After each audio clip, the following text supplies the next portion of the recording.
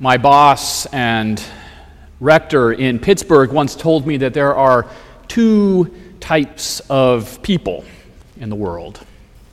Two types. The first type shows up late to a baseball game, and before they get to their seats, they start to worry. They worry that maybe someone is already sitting in their seat. And they worry that they are going to have to ask those folks to move so that they can have their seats. That's the first type.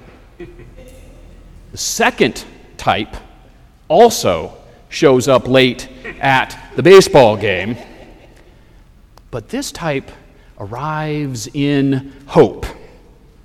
Yes, they hope that someone is sitting in their seats so that they have a chance to tell them to move. They're hoping for the fight. They're hoping for the conflict. So I find it's worth asking oneself, which type of person are you? Are you the type of person who relishes conflict and looks for a chance to lock swords with another? Or are you more conflict averse? Are you disinclined to conflict, even if a conflict is called for?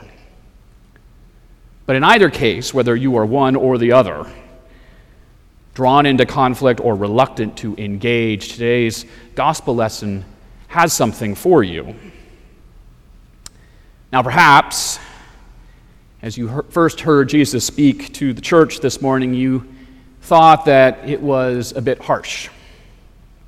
Jesus seems to be inviting his followers to engage in expulsion and exclusion in the church community. Jesus says, if the offender refuses to listen even to the church, let such a one be to you as a Gentile and a tax collector. Maybe you worry that this seems contrary to the inclusive and welcoming community that Jesus looks to build and foster, where divisions are overcome and enmity is laid to rest. And that may be so, but there is realism here, and the realism is healthy. On this side of the end times, conflict is inevitable. We will fail one another, and we will, unfortunately, harm one another, sometimes against our best intentions.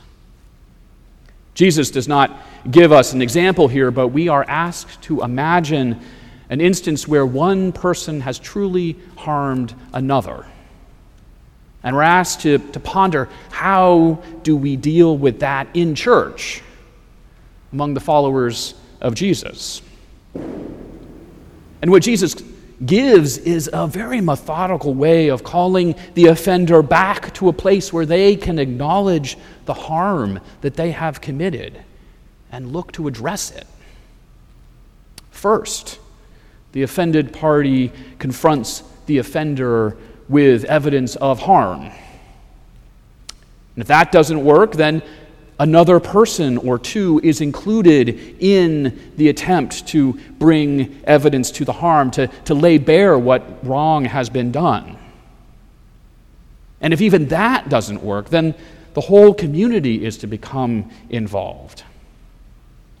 And if still, even then, the harm cannot be acknowledged, then the person is excluded, yes, but excluded in the hope that the offender will finally come to their senses and acknowledge the wrong that they've committed. If you're worried about where the forgiveness is in all of this, then you're just going to have to wait until next week when Jesus will give the church seemingly unrealistic instructions about how the community is to forgive one another. But all of this is done as a way of attempting to fix the rift that has formed in the community over the offense committed. The community is given a way of repairing the damage done between the two parties. Here is an attempt to heal the wound in the body of Christ. Here is a method that calls on the offended party to be brave and to bring the conflict, a conflict that is really already there because of the offense, to bring that conflict into the light so that reconciliation might take place. And it calls, conversely, on the offender to be brave, to admit their fault, and to seek to repair the damage. Jesus is calling the community to awareness and to courage. And all the while, Jesus promises to be in the midst of them. We might think that Jesus would promise to be present with the church when everyone is holding hands and singing as one, right? But here, Jesus makes this strong promise about being with his followers, not when everyone is getting along, but rather when conflict is taking place. He says, when 2 or 3 are gathered together in my name, I am among them. This is Jesus' promise. And in this context, where he says it, the 2 and the 3 gathered together are the people who are in confrontation and addressing a harm that has been committed. Jesus looks to give his followers courage. For Jesus is with us even in conflict, maybe even especially in conflict, as a force for healing and forgiveness and reconciliation.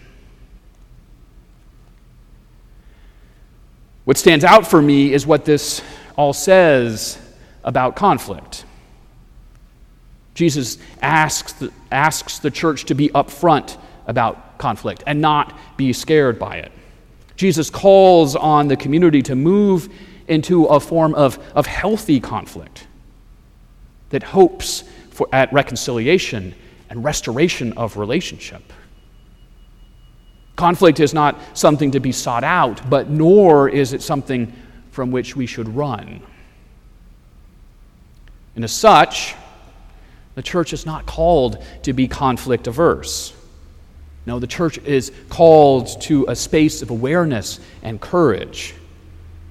It is to face conflict, both within the community itself, but also in the wider world.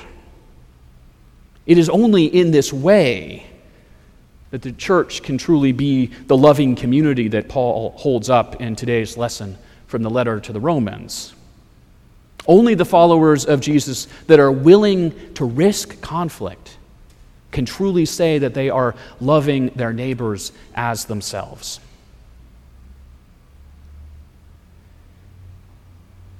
Now, it seems to me that we are in a time of conflict.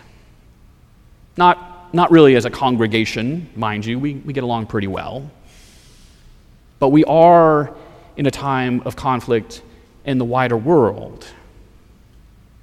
And let me say, it would be nice if we could somehow float above it, aloof from all of the trouble and the enmity that surrounds us. It would be nice if, as a community, we could merely be a refuge from the world. If I could pull St. A's into a little bubble and shield it from the storms of history, then I just might be tempted to do so. But of course, that's not within my power, and nor is it our fate. But nor is it our calling. As followers of Jesus, we are called to be in places of chaos. We are called to be in the world, working for justice and for peace. We are to uphold the dignity of every human being. We are to witness to the fact that every person is created in the image and likeness of God and is therefore worthy of our respect and worthy of our love. And I look at this era of cultural cruelty, where children who know nothing but this country can be deported merely because they do not have documentation. And I know that the Church of Jesus Christ is called to say no. and to stand up for and with the immigrant and the stranger. I look at this era of predatory delay on climate change, and I know that the church is called to advocate for the care and stewardship of God's creation. I look at this era where the veil covering the white supremacy of our social order has been removed. And I know that the church has been asked to choose whether it will be true to its Lord or whether we will be complicit with the status quo. These are times of conflict. And I feel a little sad, to be honest with you, that at our Patronal Festival, I can't just be all like happy-go-lucky up here. But frankly, Jesus wouldn't let me do that today. Not with this lesson or these lessons. No, Jesus is calling the church to be the church, and Jesus is calling St. A's to be the church. To be a community that witnesses to God's love for all people, that upholds the dignity of every human being, that works for true justice and true peace. And what that means is that we need to be willing to risk conflict along the way.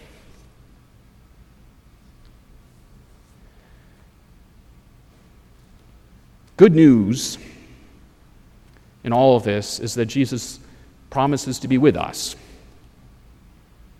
The good news is that God has already won the victory in Christ. The good news is that love will and does conquer all, and that all enmity and all division will fall away. Our task is to bear witness and to be a sign of God's love in the world, to reveal that through our actions and through our deeds and through our words. And so may God bless this congregation on this celebration of our feast day. And may God give us strength and courage and awareness to proclaim God's love to the world. Amen.